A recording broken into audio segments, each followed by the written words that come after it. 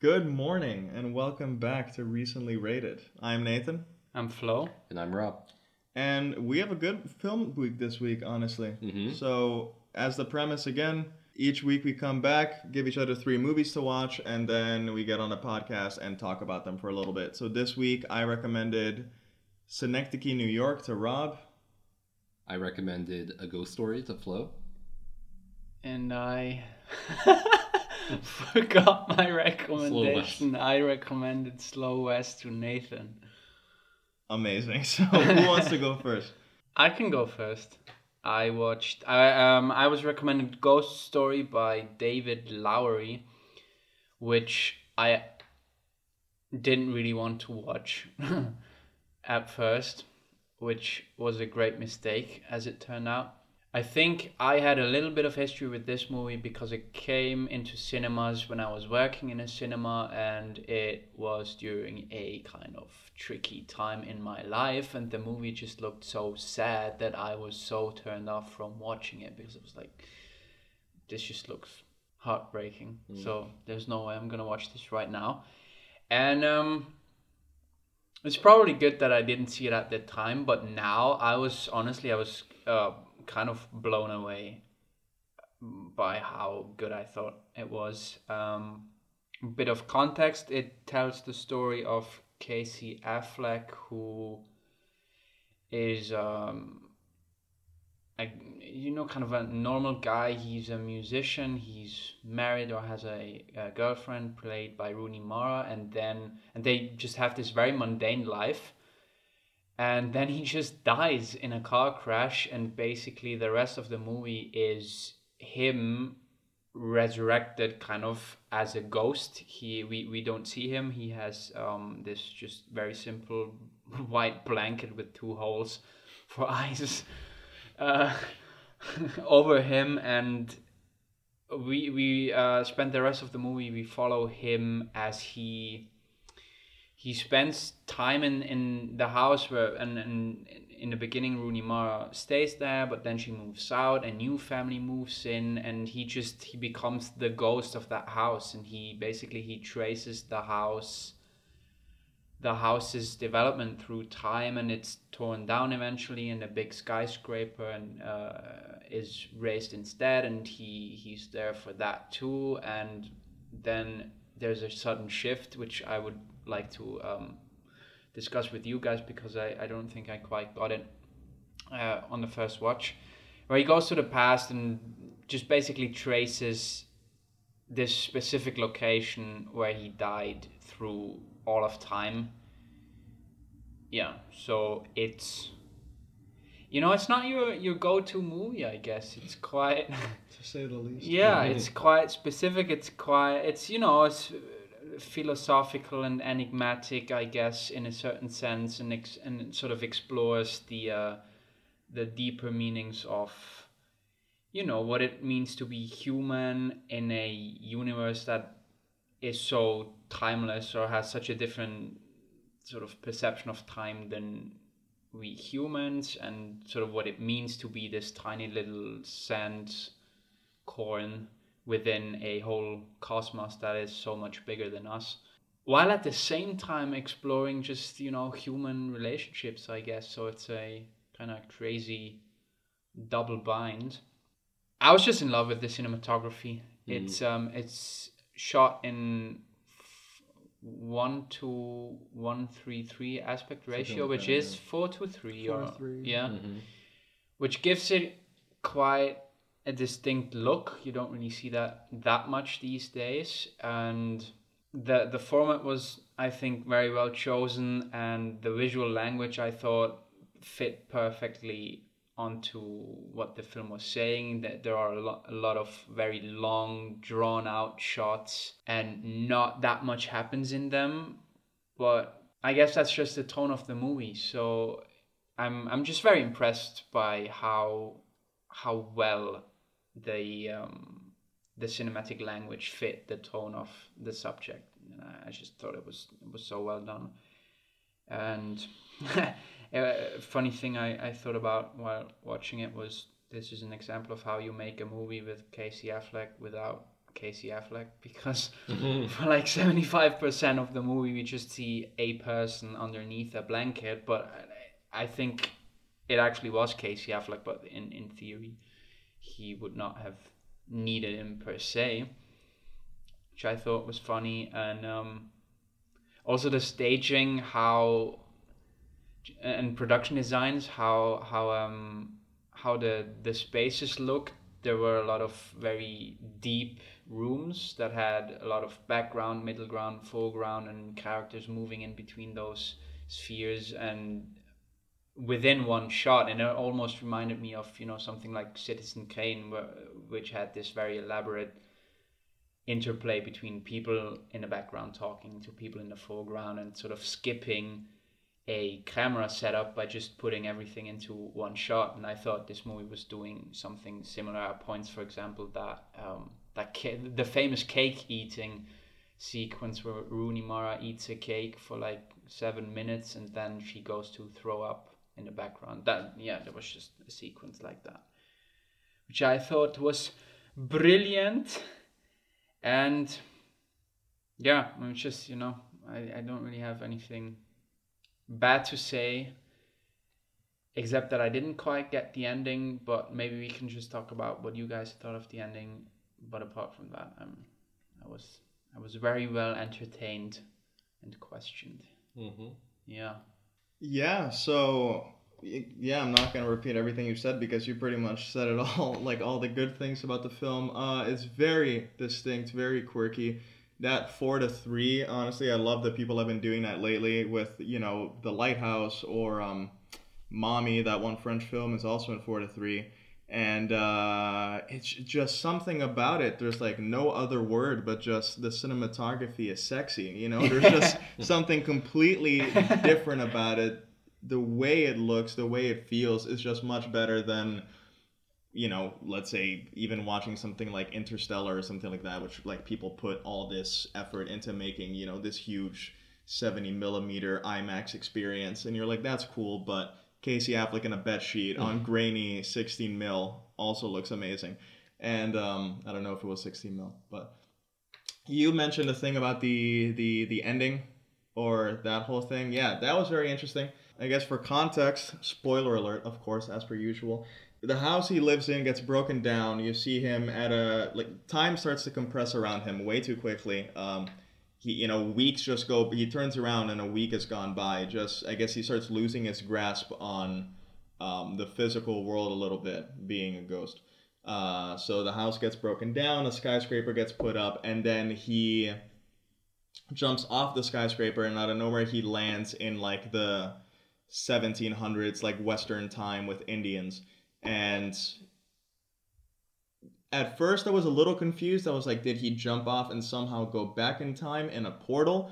But then after talking to Rob about it a little bit, it made sense that there's a point where he's at the house and there's a party with Kesha. And he's just walking around this party, and Kesha's like this just tarot card girl, just walking around having a party, doing a dance.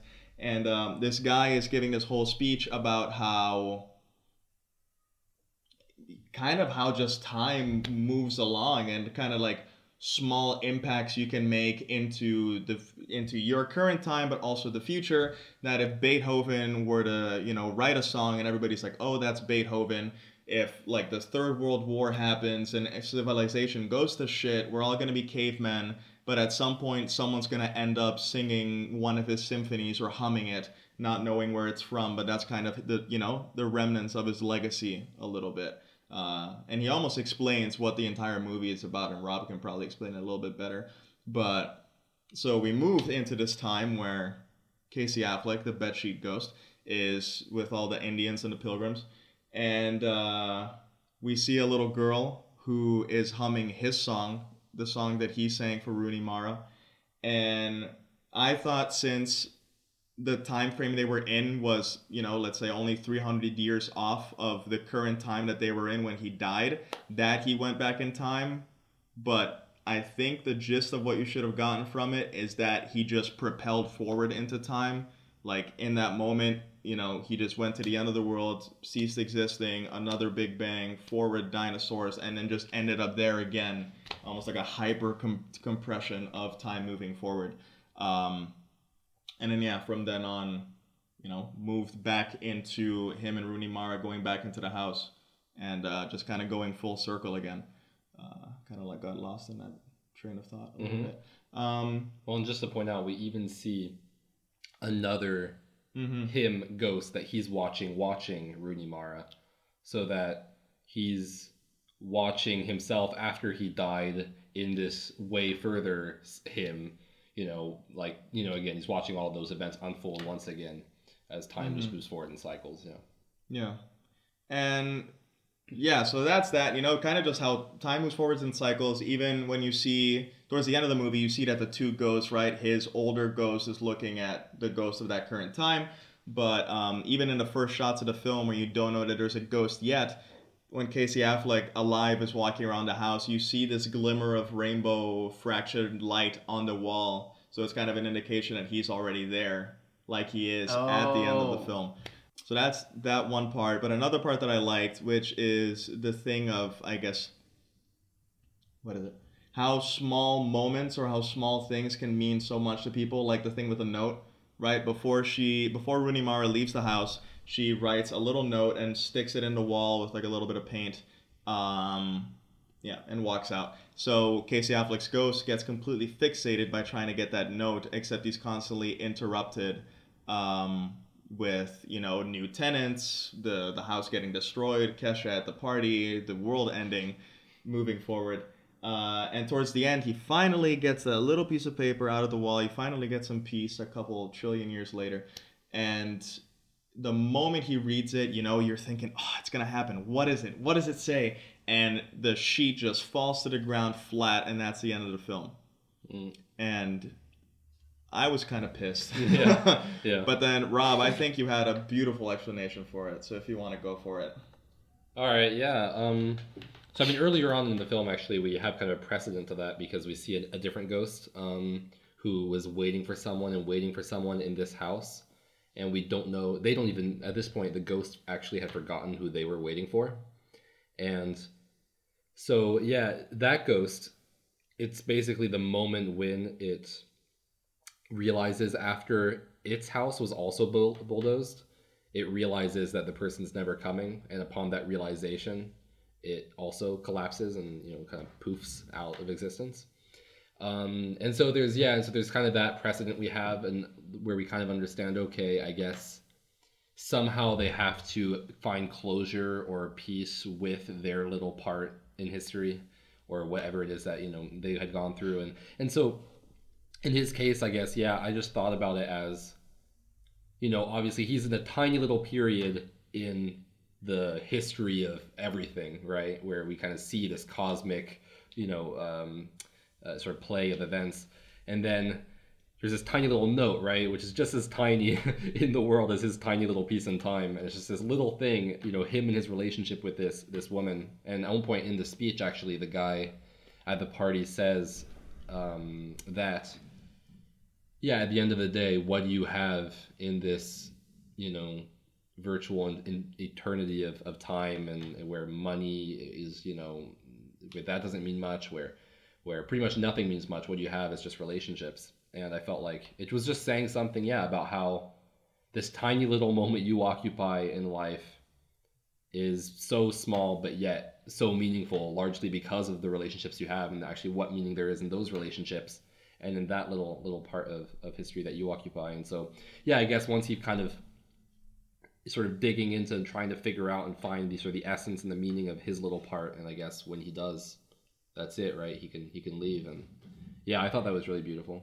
about like what you were saying, you know, about how every little, like how we're, you know, each individual life is just a speck of dust in time, yet it's also so meaningful, and yet seems meaningless in the grand scheme of things. But, you know, there's kind of both, and I feel like it does a good job playing with that. Yeah. Basically, the moment he doesn't have that relationship anymore is when time starts, you know, getting crazy, right? Where he turns around and a week or a year has gone by, and all the time that he's in that relationship that we see time sort of normal, quote unquote, or time flows as we're used to it, and because it has that meaning, right? Yeah, that's actually, I thought that was great as well. How it's like billions of years just go by like a blink of an eye for him. Yeah. You know, just waiting there, and it's just going by because it just doesn't mean anything to him. And then he arrives, right? Yeah, at their relationship again. Yeah. And it pauses and time stands still, and he's watching every little detail of it, you know? Yeah. And that was just so beautiful, yeah. And I feel like it's, I don't know, my brain's just firing up right now. I feel like we could have done a whole episode just on Ghost Story honestly. and sort of the implications of that. But there's this T.S. Eliot quote about how you go through the whole journey and then at the end you arrive at the beginning, but having gone through the whole thing, you're only able to know the beginning, what that means at the end. And I feel like you could kind of apply that to the relationship when he's gone to the whole genesis of the world and arrives at the relationship again. He's only kind of able to grasp the full meaning of it. That makes sense, because that's also right when we go back in that moment, I guess when he's propelled forward into time, is when we actually see more of the detail of their relationship, because at the beginning it was all cutesy and they're hugging each other and kissing each other on the bed, and towards the end is the only time you find out where they had their struggles, and he's saying, you know, like, oh, I don't want to leave this house because there's so much history here, which is just super ironic and kind of beautiful. And then the way that they fight, I don't know why, but it just made me cry. Like, I just had so many emotions for it. I don't know. Yeah. Well, I guess, the fact that we had just seen what we had seen, which was just, like, so many things of just, civilization, you know, building and crumbling and life and death with the little girl, right? Where it's like the sped up, her corpse decaying, and it's just like we see all these cosmic things, and all of that seems like it means almost nothing to him compared to these moments of agony and joy in their relationship. And it's just it's crazy. It's so well done, you know. It really makes you think about, I don't know, man, you know, your place in time. And also, one more thing or two more things in technique as well is that soundtrack worked incredibly well, kind of like the mix of techno and angelic voices and stuff like that.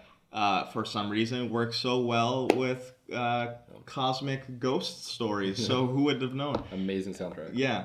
And also, it does something very interesting, I think, with, let's say, language or the way we communicate, in the same way that Isle of Dogs by Wes Anderson does. Because, right, in Isle of Dogs, some characters speak Japanese, others speak English, but he decides when you read a subtitle translating the Japanese, or whether people just start fighting with each other in Japanese and you have no idea what the hell is going on. And kind of in the same way, I felt like David Lowery did something interesting with the ghosts, how Casey Affleck is a ghost and the other house's ghost, you know, they just kind of see each other from the window, you know, just these empty bed sheets staring at each other, and he just puts down the subtitles of like, oh, hi, oh, what are you doing? All right, well, cool. And then they just go about their day, you know, like a couple millennia later. And I just thought that was honestly great. One question I had is, if Casey Affleck finds peace as a ghost the second he opens the slip of paper, right? Yeah. Why does he find peace in that moment?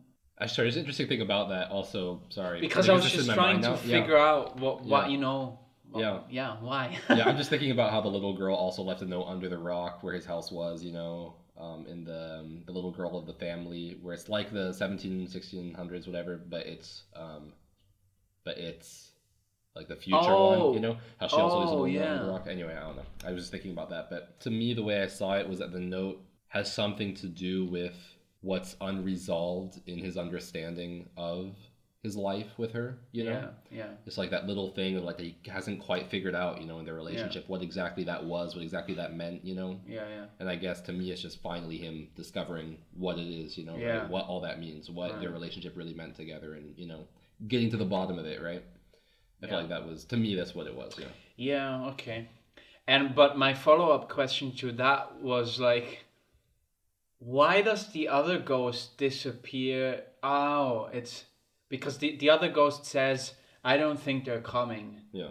and that's when they disappear. And I just thought that was so sad because Yeah. it didn't provide that, you know, sense of resolution that Casey Affleck gets as a ghost, where it feels like, okay, I get what this relationship meant to me, so now I can move on. But this other ghost was just like, oh, Yeah. Yeah. I'm kind Like, of fucked. Well, Its I guess- closure was literally just, oh, I guess it's all There's not whatever. going to be yeah. closure. But I guess that's why, because you were saying, why does he get why does he get resolution from the note? Yeah. And I guess that's the whole point, because he has a note, right? Yeah. Like the other ghost person left, and there was probably nothing left Yeah. to kind of like resolve the situation, and so, you know, a couple of years go by, and it's just like, all right, I guess they're not coming. Or for Casey Affleck, Rooney Mara may have left, right? We don't know where she is. He could have followed her, I think. I don't really know. But what he has is that note, and she wrote something on it. Whether it's important or whether it's like, you know, a joke, she did something, and that's like the last thing he has to remind himself of her, to like get some resolution, as Rob said, for whatever was going on. Yeah. So I guess that's the only thing that really gave him that last grip to stay a bedsheet. And I guess whether it's sad or happy is kind of irrelevant. I guess it was probably, in a way, is, you know, each ghost came to terms with their existence, Yeah. whether it was happy or sad, you know? It's like, the other one's like, oh, I guess that was it. And then boom, it's gone. But at least he had more to it. But I guess, yeah, it's not about whether, yeah, it's good or bad, I guess. It's just coming to terms with whatever your existence consisted in, right? It's also just such a good study, now that we talked about it, about relationships and moving on. And if you want to read it as, you know, like what happens after a breakup, and you almost become like this ghost that lives in this past carcass of the relationship. And by the time you have kind of, you know, everybody takes their own time until they're ready to bury the relationship, I guess, or whatever, and then move on. And yeah, I don't know. I guess I just realized that. Everyone takes their time until they're ready to spread the bed sheets. Yeah. But It was interesting. I want to see sorry, go ahead. No, what were you gonna say? I was just going to say I want to rewatch the interview that I told you about, Nathan, with the director. But just that, yeah, he had talked about how a lot of it had to do with, in his mind, like with his childhood home and about moving out of it, and just basically, I guess, how much it meant to him. And I think maybe it was that I can't remember, don't quote me on this. I think it might have been that it was going to be bulldozed, and when he realized that, he was just reminiscing and realizing how much that house and that time meant to him. Yeah. And just about how small, and in a way it like feels like it's objectively very small and almost meaningless, but to him it meant so much. And I guess it was trying to figure out why that was what that was, you know? Yeah. Yeah.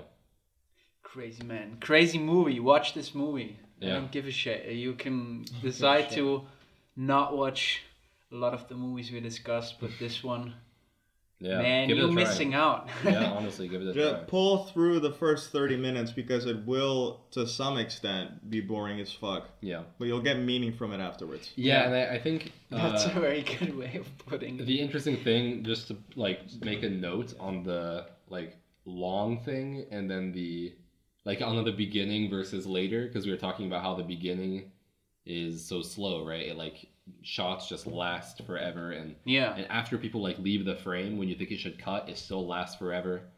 And I feel like it was just interesting, how in the beginning you're watching how time is just every small moment so long, right? Yeah. And then later it's about how actually long moments are almost nothing. Yeah. And it's just like that interesting thing of, everything is so long but yet so short in the grand scheme of things, right? It's that constant thing of how small yet big every moment is. And I guess, it does that really well by juxtaposing billions of years happening in a second versus like 5 seconds happening in like 10 minutes, It's like an interesting thing, With that being said, this episode's about to get real big if we don't cut it right now. So, Flo, what was your rating? 9, solid 9, even considering more, but 9 for now. For me, a 9 as well. Also a 9 for me. For an average of 9 for Ghost Story. David Lowery, you get a round of applause, my friend. Watch The Green Knight, coming out soon. Yeah. Be on our podcast to discuss it. David, you heard it. Shall we move on to even more heady stuff? Sure, let's do it. No. All right. We can end with like a 5-minute segment on Slow because West. I mean that was not that big anyway. So. No. All right. So, Synecdoche, New York is what I was recommended by Nathan. Good, very good. Yeah, I mean, It's hard to even know where to start exactly. So obviously, okay, written and directed by Charlie Kaufman, starring, oh shoot, what's his name? Philip Seymour Hoffman. Yes, Philip Seymour Hoffman, and Seymour, a lot of other people actually. And yeah, it was about a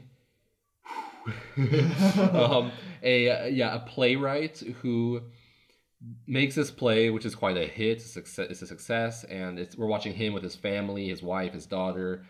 He ends up, again, spoilers as usual. He ends up starting to have an affair with this woman that works where he works. I guess? At the box office. Yeah. Oh right, she's the box office girl, yeah. And so, it's about all of these aspects basically of his life, and as he gets like disease after disease as well, and there's a whole bunch of other things. It's kind of won't get too much into details, but as things go, things get a little stranger, and eventually he gets this grant. Was it MacArthur grant? Mm-hmm. For millions and millions, and he decides to use this money to make this play, but he can't quite figure out what it is. It's supposed to be just like about everything, about life, death, love, whatever, and he decides to basically over the rest of his entire life to build a life-size replica of New York and like make every single individual in his life and around his life a replica of them, and then eventually a replica of himself, and a replica of the replica of himself, and it gets more and more meta until finally he just dies in the middle of a sentence when he finally thinks he's figured out what the play is about, which is also sort of what his existence is about, and then he's gone. So yeah, that's the movie. Amazing. And I guess 5 it's stars. I don't know. Yeah, it was just a lot, It was a lot of weird stuff, I guess. Like a lot of playing with the timeline of the film, like where his daughter is growing up extremely quickly, and he's reading her diary, and she's supposed to be really young in the diary, and yet she sounds like an old old German woman, an older, like adult German woman. Also, the diary never leaves the house. Yeah. So why does it get updated? No, exactly. And it's just so much strange stuff that makes no sense. And at one point, there was actually a character that says, "Oh, I think I understand you. Like, you're just, like between existence and non-existence, and kind of floating in there. And your time, your whole life and the timeline in your life is all confused." And blah, blah. You're like, all right. I think she says, "You're a man that's already dead." Yeah, you're a man that's already dead. And which is interesting because there's a point in the film where he says, where his therapist says, after he says, "Oh, why did this 4-year-old author of a book about Nazis," he's like, "Why did he kill himself?" And the therapist says, "Why did you?" And he's like, "What?" And he goes, "Why would you?" He's like, "Oh," and then he moves on. And so there's like all this stuff that seems to be like, well, is he alive? Is he dead? Did he kill himself? Is he going to kill himself? And it's just like just a lot of odd stuff, So I don't know. Like my thoughts are, I really liked it. I thought it was quite good. I thought there was a lot of interesting stuff.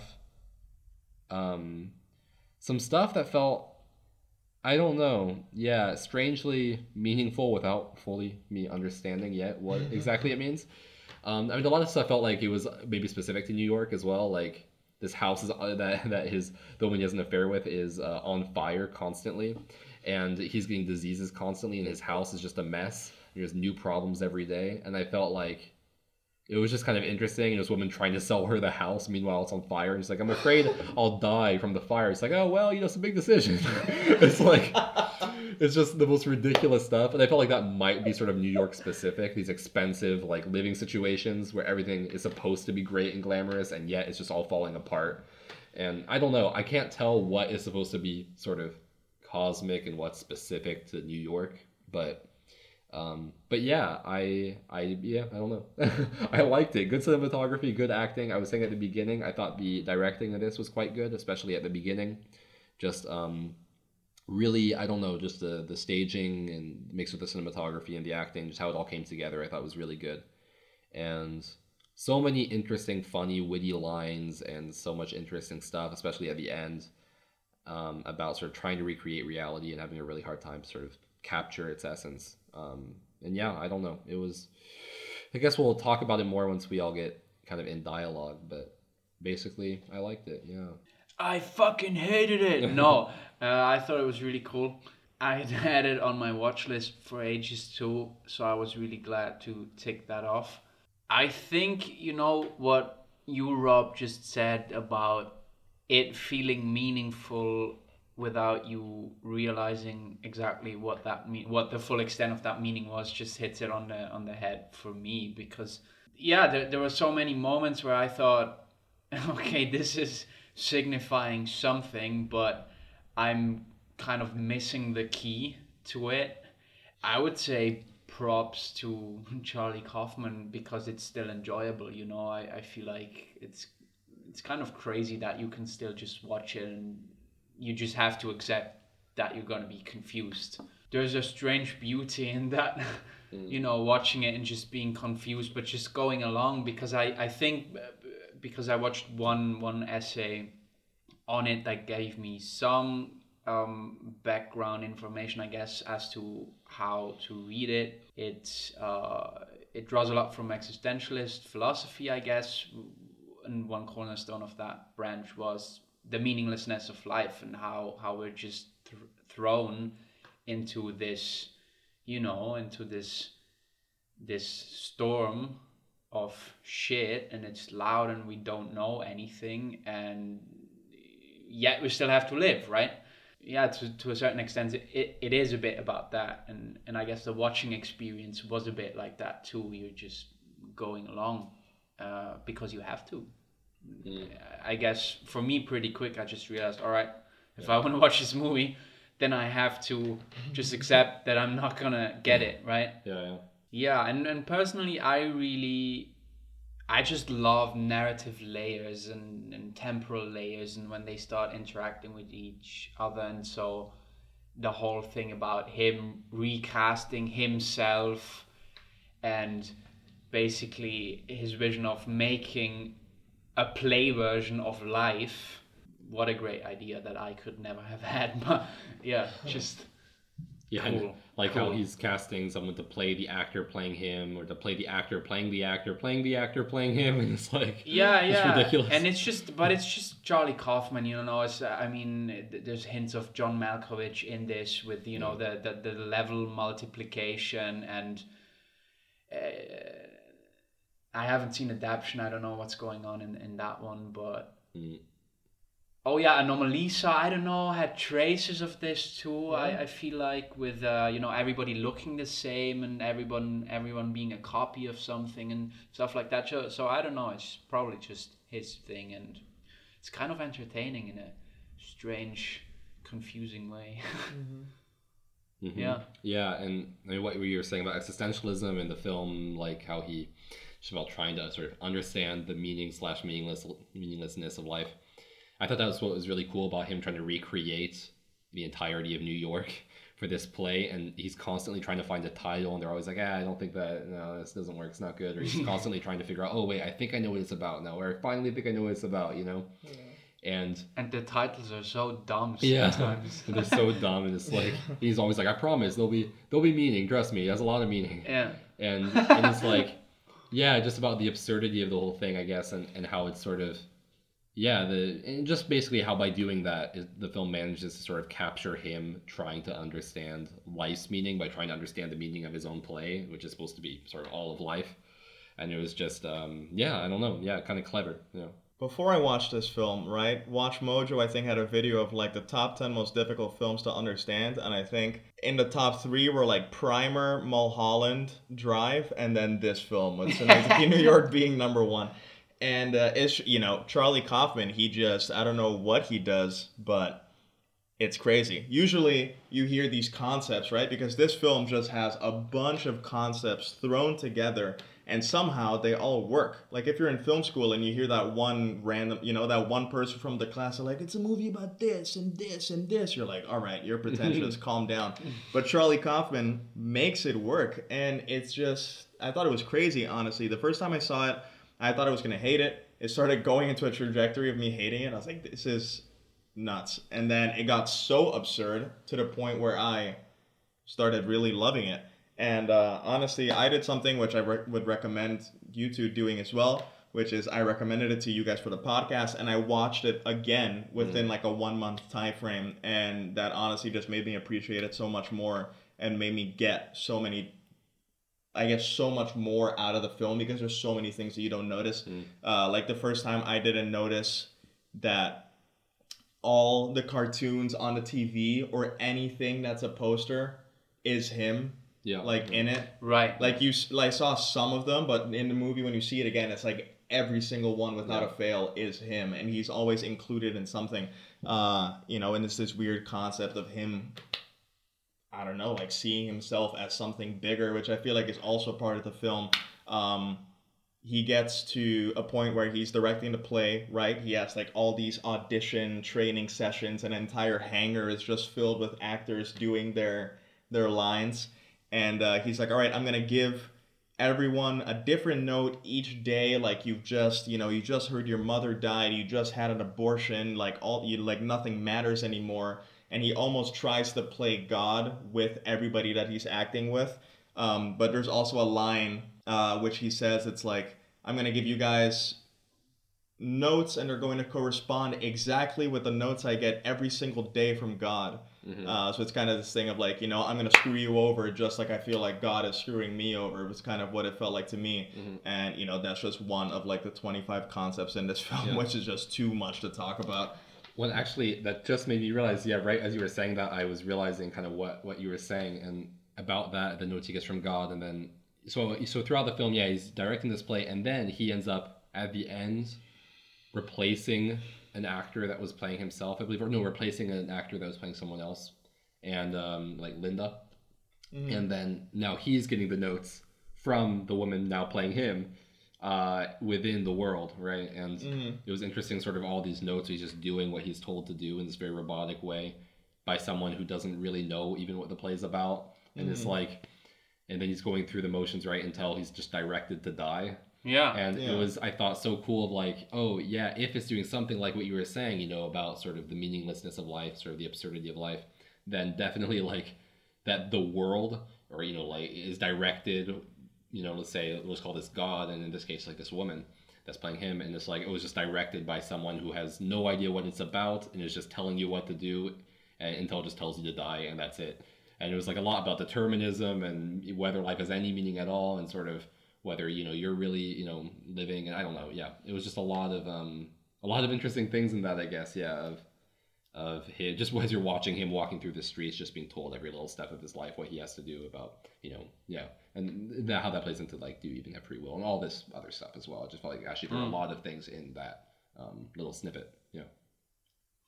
And then just side note, there were some really funny lines that absolutely made no sense or felt so out of place. When he goes to see, I think his daughter in the hospital dying, and she just makes him say, "Oh yeah, I left you to to become a homosexual and have anal sex or something like that with Eric," and you're like, who the fuck is Eric? We don't even know who Eric is, and it's just so bizarre. Yeah. Which probably, I guess the implication must have been that his daughter had been told that by his mother or her mother or something. That, he left us to go with his homosexual lover, Eric. Yeah. And so she forces him, to apologize for it. But it's such a surreal, it's just it's so weird. And also the fact that she, right, his daughter, when she's in Berlin, when she gets taken away, she goes to Berlin, at 10 years old, she's like the tattoo girl or the flower girl, and she has all these like amazing tattoos on her, but she's 10. He's even screaming in Jennifer Jason Leigh's face, "But she's dead!" and just like trying to punch her. And then, 15 years later, when she dies, all the flowers on her body are dead, and even one like rose petal from the flower falls off onto the deathbed, and just like, I don't even know what that's supposed to be. Yeah, I don't know. Charlie, he just makes it work, and I'm very excited I'm thinking of ending things. It's probably gonna be very heady. And another thing is that he'd written scripts before, right? We have Eternal Sunshine of the Spotless Mind, adaptation, being John Malkovich, but this was his directorial debut. Imagine. Oh, fuck. Come in swinging with this, one of the hardest films of all time, and just the dialogue and some of the scenes. I think two scenes are absolutely beautiful, which one is the funeral, which if you look up the funeral scene, pretty much this entire speech also talks about, and I guess gives you full meaning about a certain aspect of the film, about the meaningless and about death and all these things. And also the entire scene where he gets instructions from Linda to be Ellen, which from the beginning, we don't even, or from somewhere middle in the movie, we're not even sure if he's Ellen or she's Ellen or who was Ellen, because they're all painted as each other, but they also know that it's Philip Seymour Hoffman, and it's just fucking confusing. Yeah. But it's done so well. The funeral scene, I'm just thinking about his father's funeral. Oh, it was just ridiculous. It like starts with it's like, yeah, and it's like, so it's like, so he said, he's on the phone first, and it's like, your father, he died, and it's like, oh no, he's like, he's already processing that, and it's just, and he said that he had so much regret, and he died in awful pain, it was torture, and he said, he regretted everything or whatever, and it just keeps on getting worse. I thought it was like, and by the end there was almost nothing left of him, and then you go to the funeral, and it's like, oh yeah, there was almost nothing left of him. They had to fill up the thing with cotton to fill it up, and then you'll see it, and it's just like this tiny, like almost doll-sized coffin, and you're like, what? And then later somebody goes, his dad was like a big guy, and it was like, what? It's just so absurd and strange. Yeah, as even they say that the nurses said it was one of the saddest and longest death speeches that somebody had ever said, and it's just overkill. Yeah, it was just literally again just about, I guess, the absurdity, and is how the tragedy of life becomes almost absurd and comical at some point. Yeah. Also how what's her name, Hazel, right? She gets the house that's constantly on fire, and she lives such a long life. Like, she lives until she's probably 60 or 70, and then the day that her and Caden, that's his name, Philip Seymour Hoffman, the day her and Caden finally get back together after this whole long trajectory of a story, she dies that night of smoke inhalation. Which is just so... Yeah, right?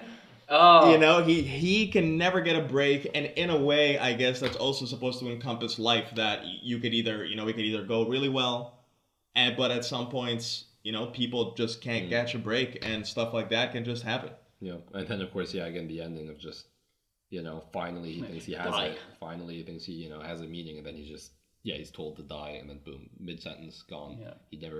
Right when he was supposed to have figured it out, right when he was like trying to say what it was, it's gone.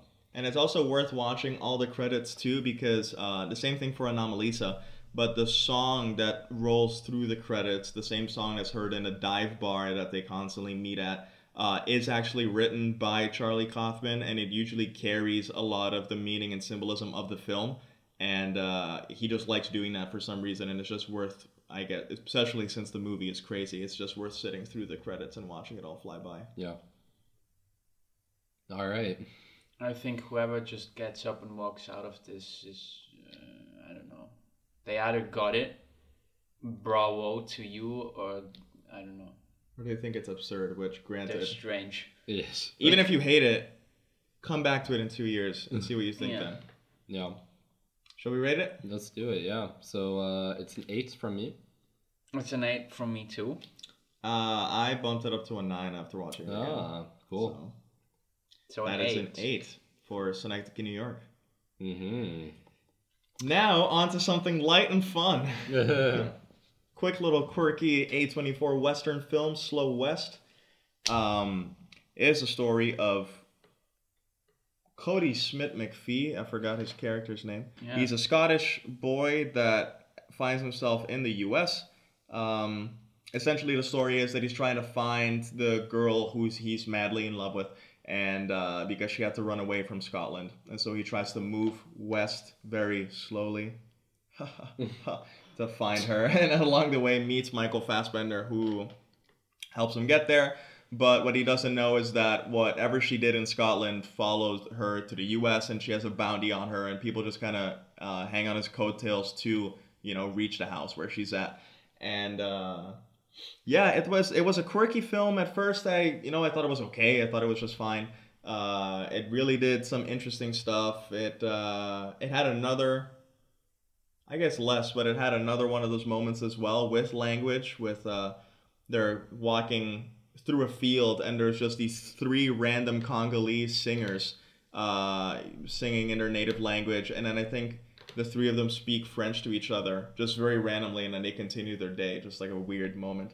Yeah, it's not your typical Western film, that's for sure. At the moment I said A24, that probably should have given it away.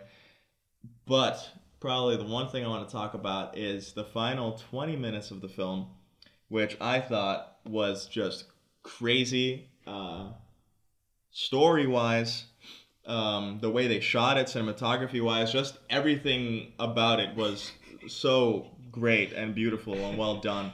I think the majority of the film was filmed in New Zealand, if I'm not mistaken, which is interesting that they compare that to, the Great Plains and the west of the United States.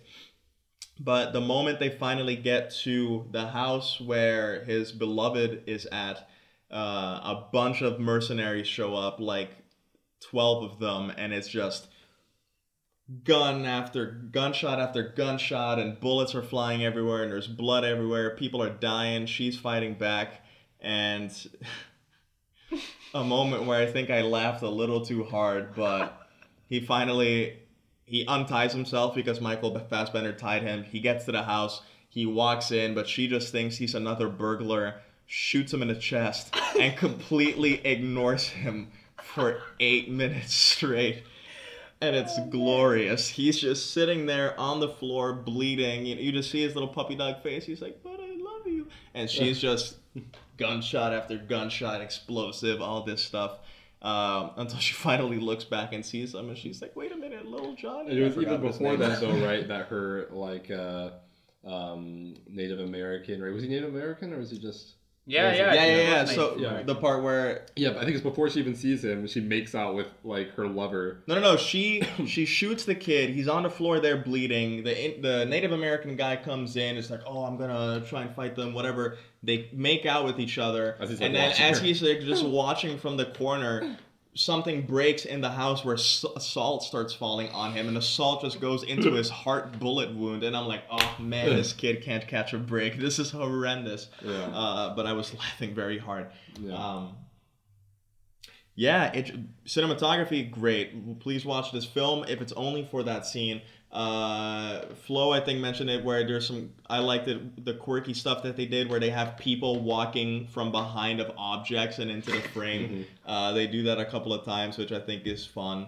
And it was just a good film to watch, like a little lazy Sunday indie film. It was just fun, I guess. I mean, I think I agree that for the most part, I was watching it thinking, this is all right. It's kind of fun, good cinematography, good acting, sometimes kind of funny. And I cared at least minimally about the characters. Not a lot, I have to admit, But I guess, I don't know. Yeah, I guess I wasn't sure what I was in for. And then again, the same, when that scene comes around, it's just all of a sudden you're in it. It's funny, it's crazy, it's investing, and now you really do care about the characters. Everything's really funny. I don't know. It was just great. So I guess, that bumped it up for me, because for a while I was thinking, okay, this is kind of above average, pretty good, okay, not, But then I thought, okay, this is definitely good, So, I don't know. Not a lot more to say, I guess. It was just a Western in New Zealand, I mean, I don't know, It's like, I don't know really much else to say. There's not a lot, interestingly. We just did Synecdoche and A Ghost Story, and those, we could probably have done individually 5 episodes on each. But this one, I feel like not as much analysis involved, definitely. So, I don't know. I liked it. Why do you recommend it, Flo? Before I answer that, I just wanted to point out really quick before I forget that maybe it's just because we discussed these movies alongside each other, but I feel like the more we talked about them, I see the similarities, and I just wanted to say that, while in Synecdoche, it's entirely possible that you might just get the meaning of life, but in that moment, somebody just tells you to die, and you die, and it's just kind of about the absurdity. You can also chase your beloved across a fucking continent show up at her doorstep and she just mistakes you for a burglar and shoots you dead. You know, it's just kind of about Amazing. Yeah. how absurd is that? Yeah, shoots you dead, makes out with a guy way more handsome and bigger than you, and etc. And Yeah. salt falls in your wound. Yeah. And then realizes that that it was you. Only too late for you to die. It still puts you to work. She has him shoot someone as like cover. Yeah. Yeah. So I don't know. Yeah, I feel like there's a bit of absurdism or varying degrees of absurdism in all of these movies. Yeah. Funnily enough. Yeah. I think actually, interestingly, a ghost story is so depressing, but yet I feel like a ghost story is probably the most. It's definitely, I think, more positive than Synecdoche, because in a ghost story, it's like, it's tiny and almost nothing, but it's still so much, right? And at least there's that. But then in Synecdoche, not even quite. But I guess Slow West, actually, I was watching it just to throw into that. I had realized at the end, I was like thinking, what kind of does this feel like it's saying, about that, I guess. And it was interesting how Michael Fassbender's character, who had this very cynical outlook on life and was like, for him, relationships, all of that didn't mean anything. And what was so funny about it was how when he sees him and his lover and, the woman he loves and this absurd, sad, tragic incident, but where you can tell that they love each other, to him that actually ends up giving him hope, saying, actually, you know what, there is hope, there is life, there is love, even though it was such a tragic little absurd event, right? Yeah. And I guess that was kind of interesting, similar to a ghost story. It's like everything's absurd and tragic, but yet there's sort of a lot of life in that, and a lot of meaning. So I don't know, there are definitely similarities. Yeah, but then what does he do? He steals his girlfriend. Anyway, why did I recommend it? Honestly, I was going through my watch list thinking about what can I recommend, and I just scrolled past that and thought, this is kind of special. I don't know, even though it's not one of my favorite films, or I think it's an absolute 10, it just still made a lasting impression on me. And I guess that's one of the only reasons. I like Fassbender too. I thought it was quirky, and the cinematography was cool. So definitely. Because it's definitely like a soft 4. It's good. It's good. Anyway, ratings. A 7. Also a 7. A 7 from me as well. For a solid 7 from Slow West. So we have a 9 for A Ghost Story, an 8 for Synecdoche, New York, and a 7 for Slow West. Yeah. Which, Oh, man. You ruined it. Yeah, I did ruin it. I didn't notice. This could have been a week where we would have had the same ratings for each film, but no, you guys just need to bump up your rating for Synecdoche. You haven't gotten it yet. It's fine. Yeah. So, next week? Who am I recommending to? Choose one. I recommended to you, Nathan, this week, so... Yeah, sure. It doesn't matter. I'm gonna recommend David Cronenberg's Eastern Promises to Rob. Oh, yeah. I want to watch that. Jesus. Definitely. So many movies I just don't know. I'm gonna pile on to the just dark sadness. Oh, man. And I'm gonna recommend First Reformed to Nathan. Oh, no! I've been wanting to watch that. Yeah, me too. So that's good. Paul Schrader, Ethan Hawke. Yeah. Great stuff. This is going to be a tough week depending on what Nathan recommends. Priests and... Should we just pile on the darkest episode yet? Let me get there.